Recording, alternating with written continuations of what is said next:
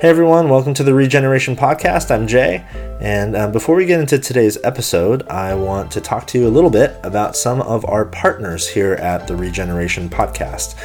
First, since day one of the podcast, as well as day one of the Regeneration Project as a whole, we've been partnered up and supported by Western Seminary. If you don't know Western Seminary, they're an incredible seminary. Their main campus is located up in Portland, but they've got campuses in San Jose and Sacramento and Seattle, as well as an online campus that you can access from anywhere in the world. And they offer master's degrees and doctorate degrees in a variety of different fields, whether it's counseling or marriage and family therapy, biblical studies, theology, leadership, all sorts of different degrees, both master's degrees as well as doctorate degrees. And really their focus is to train leaders to go about the work of gospel transformation in the world, whether it's through the local church or some other vocation. And they've got an incredible faculty and lineup of professors and teachers, names like Tim Mackey and Gary Brashears and so many others. So if you are interested in pursuing a graduate seminary degree or even just auditing some classes and checking things out, go to westernseminary.edu and you can find all the info there. We're also excited to share with you that we have a new partner here at the Regeneration Podcast, and that's Eternity Bible College. Eternity Bible College is a fully accredited Bible college that was started in 2004, actually by Francis Chan. It's an undergraduate school where you can get your bachelor's degree in a variety of biblical and theological and leadership fields. And they have a few real strong commitments. One, they want to make your degree and your education as affordable as possible. So one of their commitments is to make sure that you graduate without any debt. And they're really focused on the local church. They want to help equip the local church by training up leaders who are going to serve in and through the local church. And they're also really accessible. They've got their main campus down in Southern California, but they've got online campuses that you can access anywhere. So to find out more, check them out at eternitybiblecollege.com. That's just eternitybiblecollege.com. And lastly, we're really excited to share with you that our big annual Regeneration Forum event is happening this year on Saturday, October 27th. So mark your calendars for Saturday, October 27th in the Bay Area, California. We would love to see you there. We've sold out the last couple of years. We've never had a theme, but because so many people have been asking this year, we do have a theme, and the theme this year is heaven and hell, what the Bible does and doesn't say. And our hope is to tackle what is one of the most difficult to understand ideas and theologies in all of Christianity, really. The idea of heaven and hell and what the Bible actually says about those things and those places and those realities and what it doesn't say. We have John Ortberg coming. Many of you know John Ortberg from his writing as well as his preaching. He's spoken all over the world, and he's also a local church pastor who has been leading the local church for several decades now. We'll also have our dear friend Joshua Ryan Butler, who is the author of Skeletons in God's Closet and The Pursuing God. Be on the lookout for that. We'll be announcing more info, but you can get all that info at our website, regenerationproject.org. And now on to today's episode. Today's episode is a little bit different than our normal episodes. Today's episode is actually a conversation between Dan Kimball, who is the director of the Regeneration Project, and a dear friend of ours named Evan Fu. Evan was a beloved and involved part of our local church that Dan and I serve at here in Santa Cruz, called Vintage Faith Church. And he was involved with creative arts, and he was part of a small group and really active part of our young adults ministry. But there's something really surprising about this story, and I don't want to give too much away, but Evan is not a Christian. And so in this episode, Dan and Evan talk about how this unique relationship came about. And really, I think what's most important and most helpful about this episode is it's going to give all of us a glimpse as to what the local church looks like for somebody who is not a Christian. And can the local church be a place where someone who doesn't actually believe the things we believe can still feel welcomed and loved and invited in such a way that hopefully someday their story does lead to embracing the gospel and giving their lives to Jesus. So Evan, again, is a dear friend of ours, a really thoughtful guy, and this is a really poignant conversation that I think will be helpful to you. So here is Dan Kimball and Evan Fu. Enjoy the episode. Evan Fu, living in San Diego, California, right now, and you've become a very good friend. I've gotten to know each other, so I would like to tell a little story about how I met you, and a little bit about your life and thoughts and everything else. Does that sound good? Yeah, that sounds great. All right, so I want to start off telling the story of Evan and our church here. We have a young adult ministry, and Evan was a UCSC student, University of California, Santa Cruz. And what were you studying again? So I was studying, my first 2 years, I was studying astrophysics. I believe this was this is my sophomore year. One time after one of the groups, our group, I was leading it was like, I don't know, about 20 of them in one group or something? Yeah, well, I was kind of like jumping around the groups, and I was specifically interested in going into your group because I knew I wanted to be in your group. You had a it was guys and girls. Yes, and it was college age, so we kept one just to college age. So then you asked to meet me after the group. All right, it was like when you're like, all right, hey, I would like to talk to you. And I remember, like, in my mind, I'm thinking like, all right, what do you want to tell me? Like, did I say something wrong? Yeah, is he going to like say something that he didn't like in a talk, or he was offended about something, or was he going to say like something?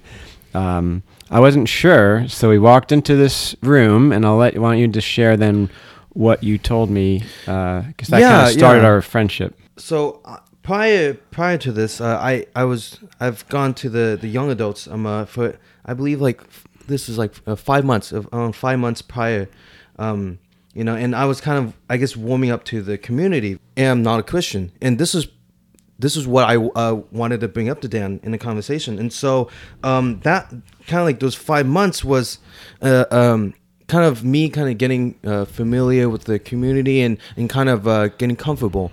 And at that time, when I asked Dan to pull him aside and to talk to him, I was already very comfortable, and I knew I was in a very safe environment, and I was willing to, I guess, be open about my background. And so I pulled Dan aside and said, yeah, I want to talk to you. And there I kind of disclosed my background and how I wasn't Christian, and how much this community has affected me. And yeah, I kind of want to like, what was your reaction? Like, what did you think as soon as like I said that? Well, what's always interesting is like I've been going back into, I was, when we started this church, there was a lot of young adults. And then over the years, it's been 13 years since we started the church grows older.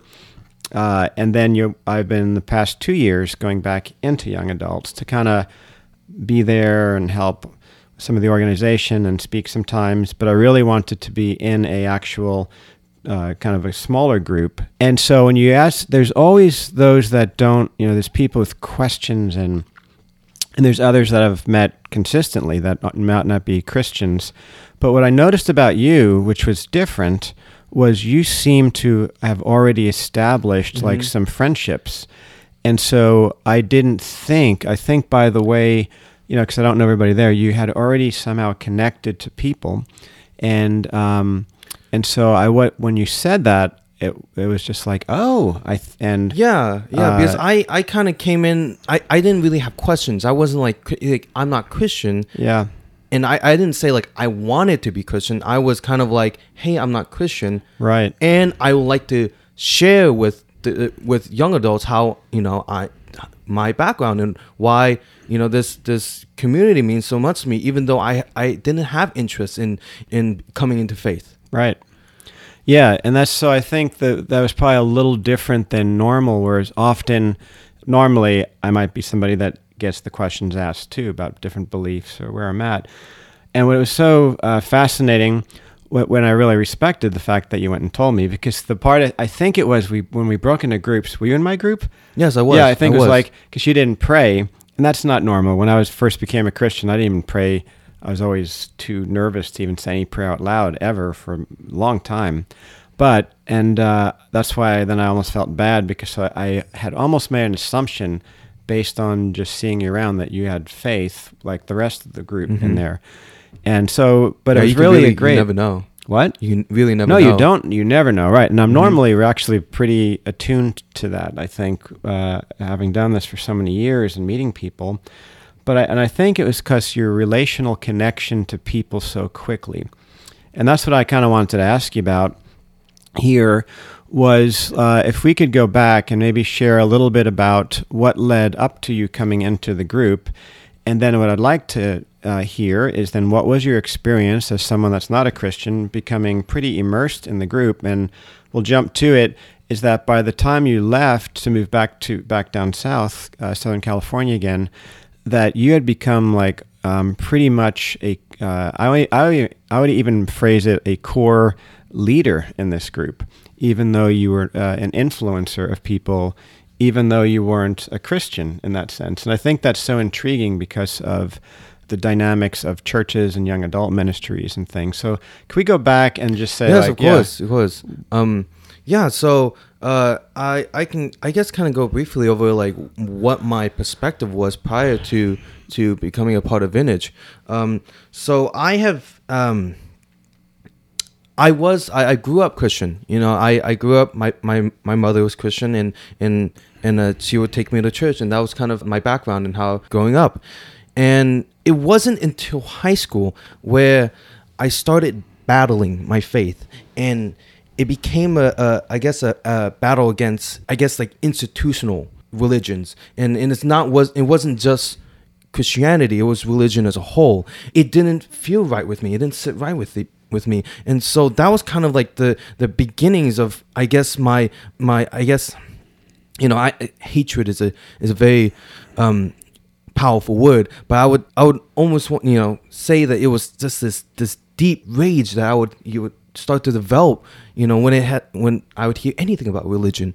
And so going into, college, I fell out of my faith since then, and it kind of developed, and it was honestly like the simplest way you can, I guess, get me frustrated and angry is if you brought religion into the conversation. And so in college, how I found out about Vintage. I found out about Vintage through a friend of mine. His name was Zach, and I remember I met him. We both do we're both martial artists. We do it recreationally, and we do it for fun. And I met him through that on campus, and we started talking, and we started meeting regularly because we had similar schedules, and he invited me. Yeah, I found out he was he was Christian, and he was going to a church. It's called Vintage Faith, and he invited me to come. And at that point, I wasn't excited. I wasn't like, yeah, I would love to come, but I was more like, I don't know, I'm not sure.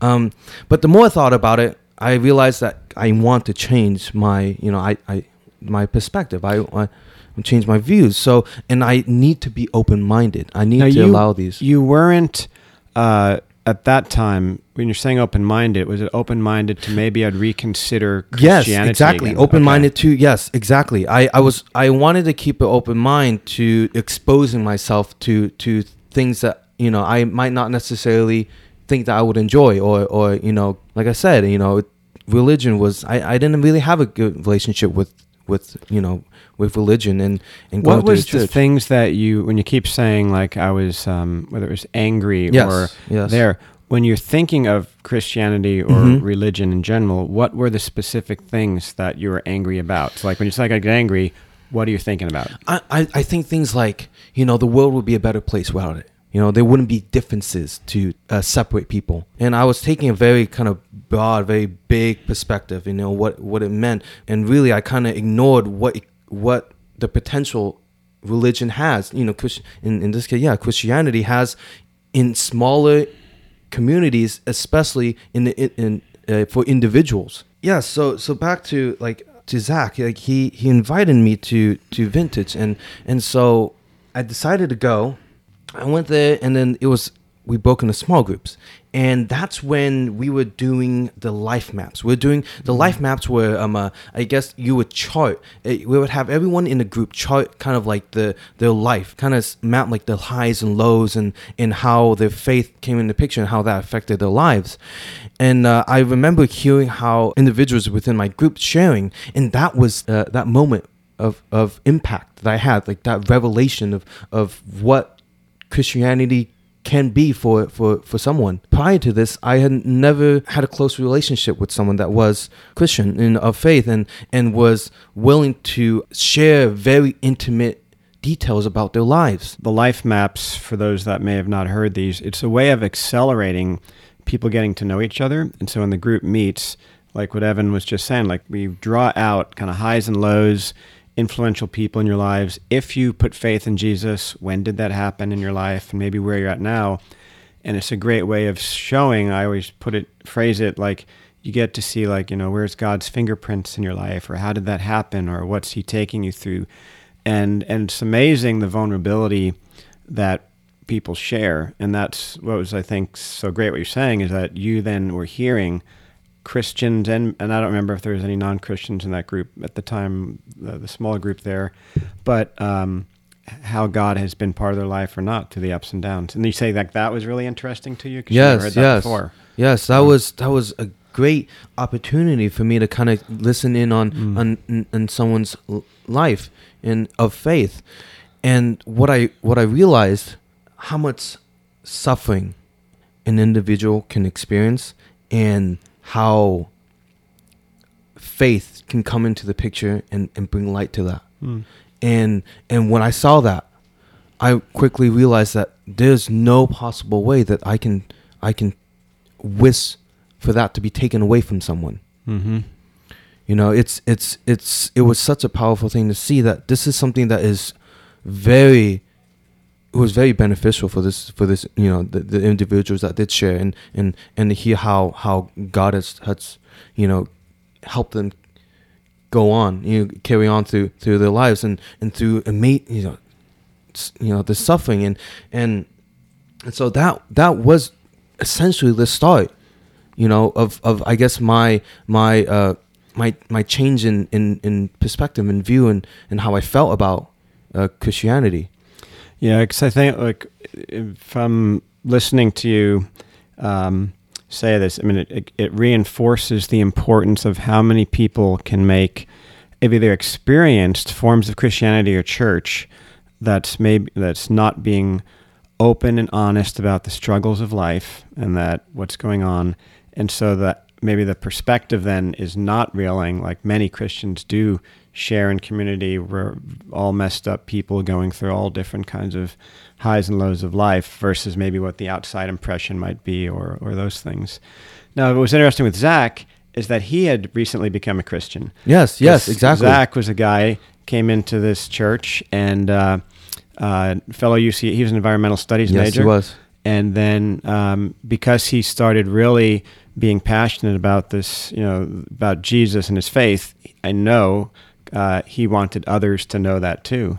And so, yes, I owe a lot to him. I owe a lot to him inviting me to Vintage. Yeah. So and at UCSC, how would you describe the climate towards Christianity overall there? Oh man.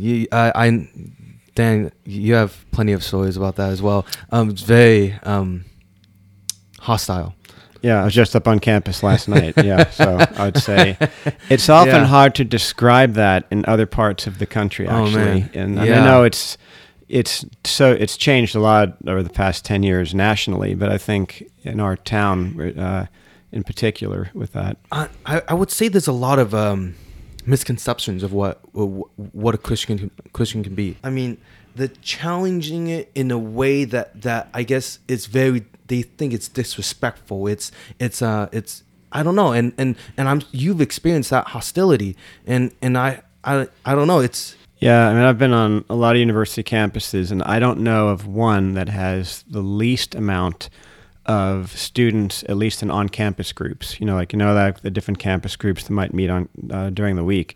I think that's it's the lowest amount of students attending on-campus groups of any university that I know of that size, 17,000 students or something like that. Yeah, I think Santa Cruz is a really interesting place for a church to be in. Yeah, well, that's why I love being here. Actually, Yeah. Actually, but it was all right. But I still it's just great because my hope and why I have the I guess the motive to keep going with ministry and especially with your age group is that you just said it, that there was a lot of misperceptions of Christians. And when those misperceptions got broken, to then see maybe some Christians that are authentically trying to live out faith in their ups and downs, that made the biggest difference for you. And actually, right, with seeing people, not just the outside, and putting faces to the people of this faith. Right. Like I said, I wasn't close to anybody that was of faith, and so I couldn't have a way to humanize the people of this faith. Because when you don't have anybody close to that holds a certain ideology, you kind of put them into a one big group. Right. Say like, yeah, all these Christians, they're all the same. And really that sets you up to demonize, to dehumanize the people of this group. And so that was, finally being able to meet someone, to see someone of this faith, and to sympathize with them, to understand what this faith, what it means to them. And so it pretty much gave a block to I guess the dehumanizing these individuals. I think that's incredibly important what you're saying, because I think Christians can do the same thing. Yes, no one's immune to it. Yeah, or anybody, and just that we can then develop impressions or generalizations about people groups or belief systems that we make assumptions about without really knowing someone yet and dialoguing. Now, time has gone on, and then you became really a big part of our community. Your personality, you were a servant, in the sense of like you started helping out with things. I hope the culture in churches, or at least in what we're trying to do here, is that we're accepting of people of all different stages of faith or not of faith. We hold our faith, right? So, I want to talk a little bit about beliefs in a few moments, but that's why I thought it was great. You became part of our community and very active in it as well, even though you didn't have faith in Jesus like the others are. Yeah. So it's one thing for me to come to a church and in order to, I guess, change my perspective, and it's another to, I guess, stay. I came to Vintage in a quest to, I guess, relieve myself of this internal anger that I had, and I stayed because I honestly fell in love with the community, the people here, and I realized that not only that, but this faith is very important for someone, and it has the potential to change other people's lives that are not already of the faith. I like to say this, that religion is strongly personal. I know the amount of impact it can possibly have, and so that's why I kind of stepped in and kind of valued this community so much, and realized that this is way bigger than just, this is my faith or not. That's not really what was on my mind, once I stayed. Right. You've been away for what, 6 months or 6? Feels like forever. I forget when you moved. It's only been 4 months. 4 months. Okay, like 4 months. What are the biggest reasons right now that you'd say, I don't believe yet? Like, what would you say? Or what are the things that you'd say, like, I just can't believe this still? This is the hardest hitting one, I think, and it's the biggest one that's kind of holding me back. Simply, why do we exist? What purpose did God have for us to just exist? My first thought was like, why wouldn't it be easier if we just didn't exist? If there was no such, God didn't create the universe. And I remember you said that, God wanted children to love. That's why he created humans. And then I said, well, why would God create a universe where he has children that he loves and also knows that some of those children will fall in the depths of hell? Why would he create that? Why would he be so selfish to create mankind with the possibility of parts of mankind suffering? That was the hardest thing to try to understand, and definitely not a very easy question to really kind of like ask, and so that is definitely one of the really hard questions that we've talked about. Yeah, no, and that's an amazingly important and understandable question for sure. I mean, I have that question, like in the sense of like why I wish everybody would, but without going, what I think would be great is that we have you back on another one of these podcasts, and then we bring in maybe even a theology person, and we just focus for an hour just on this topic. Oh yes, because this topic could be easily discussed in an hour, for sure. But I do think that's a major one. I know that. We talked, I think, if I remember right, we talked a little about like free will, and love means free will, and you can't force someone to love somebody. Yes, and exactly. And that's the dilemma. You can't force someone to love. That's why there is a heaven and hell. God can't force his children to love him. So therefore, that's why there is the dark side. Yeah. Well, I think that is a really valid question to be asking, for sure. And I know that if God in the Bible was intuitive, then no one would everyone would be a Christian. I want to close up with ask you one more question. But as you're saying this, it just reminded me of a passage, 2 Peter, which is in the New Testament, and it just says like, "Do not forget this one thing, dear friends. With the Lord, a day is like 1,000 years, and 1,000 years are like a day." And this is the part, like, the Lord is not slow in keeping his promise, as some understand slowness. Instead, he is patient with you, not wanting anyone to perish, but everyone to come to repentance. And I just see, like, over and over and over again throughout the whole scriptures, you see, like, God's love and compassionate and slow to anger. And I just know the whole theme of Scripture is that longing and patience with people. My last question to you would be for especially maybe there's two parts. If you were saying to church leaders, any advice you'd give church leaders that want to reach your generation? I mean, you're still, 22? I just turned 22 yesterday. Yeah, turned 22 yesterday.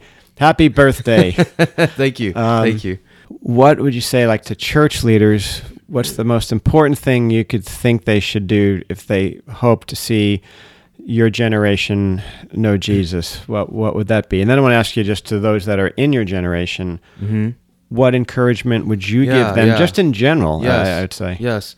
Okay. So to the churches, I would say, keep your doors wide open, as wide as possible. Always address everyone in the room as if there's a possibility that there is someone that is not Christian or curious, and that's exactly what Dan does, and I really appreciate that, and that's partly why Vintage has become what it is for me. And so, can you describe what that looks like? So when you're saying Dan does that, what did I do? You would always say you always kind of on the side say you would start talking. It's maybe there's someone in this room that's not Christian, or you would always say that. You would always say something like that to hint towards you're talking to everyone. Your voice is heard by everyone. Christian or non. And that was something I really appreciate, and I really hope that all, that's how all people of in leadership in churches do. Well, this was, I'd say maybe any generation, because I remember when I is in college, when I was your age, and I went to some churches, and I was first like, what is this Christian thing?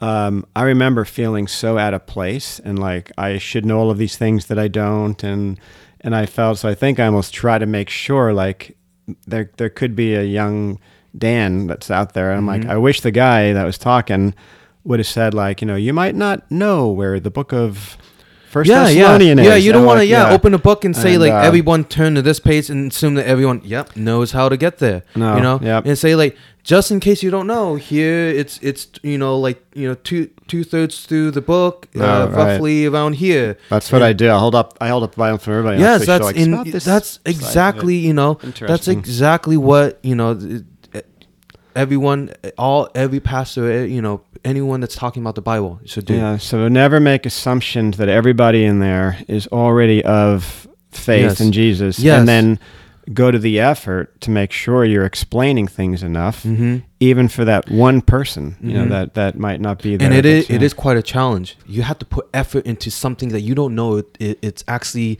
listened to. You don't know if someone's getting heard, or someone's listening to you addressing to someone that is not Christian. Yeah, well, I think maybe just being in this sort of mission ministry, I just almost know factually, because I meet them almost every Sunday. Somebody's there, and it's especially that's not being a Christian in Santa Cruz. And I'm thinking of them, what they might need to know. All right, so that's kind of the first thing. Now, how about something else? Yes. No. Now for people not of faith and those people that are my age. Yeah, for those that are Christians and your age, what would you tell them? Like, what's good or bad that they're doing, or something? Well, I would say to other Christians my age. Yeah.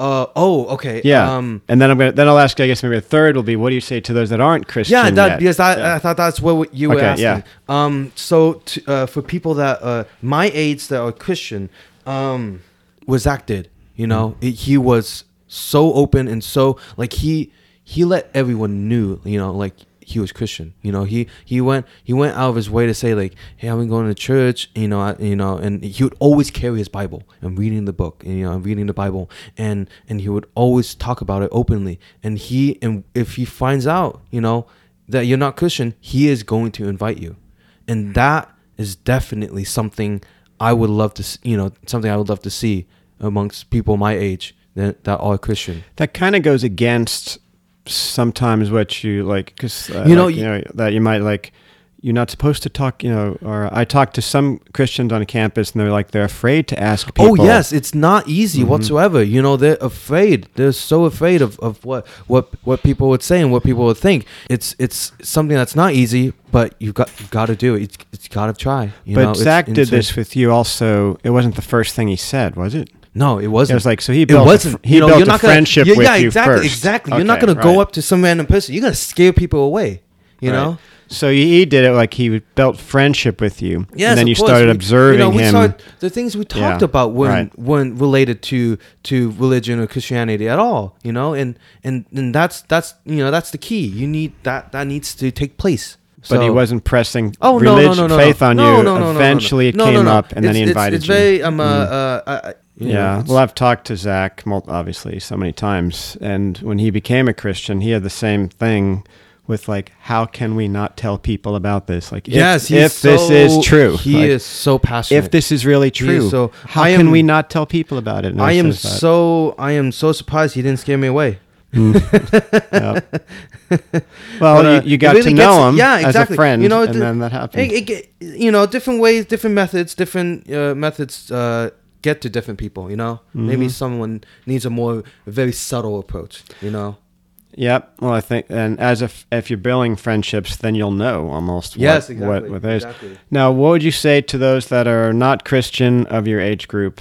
Yes, in that case, I would say, don't assume things. That was the mistake I did, and that was a horrible mistake that I was lucky enough to fix. And it became such a great opportunity, and it grew and flourished into what it is right now. And I'm so glad that happened. And so in other words, get to know someone that you know that holds a value that you don't necessarily hold, because really it's really hard to hate someone up close. Well, that's very good words. And do you want to pray to close up? I think I'll let you do that. Okay. Well, and I have your name in my Bible, and I pray for you. I think about you, and my hope is one day you will say, I think I believe now. Yeah. And I appreciate that. Yep. And you know it, so that's why I don't know, but I'm still going to hang out with you. So, yeah. All right. Well, thank you very much for taking this time I really and doing appreciate this. And you're so respected and in our group, and you influenced us, and I really appreciate you, because I like seeing things through your eyes as you describe them. It's very helpful to me that I never forget what it's like looking at church, Bible, church leaders through the eyes of kind of like what you're saying in that perspective. So thank you. Thank you. Thank you.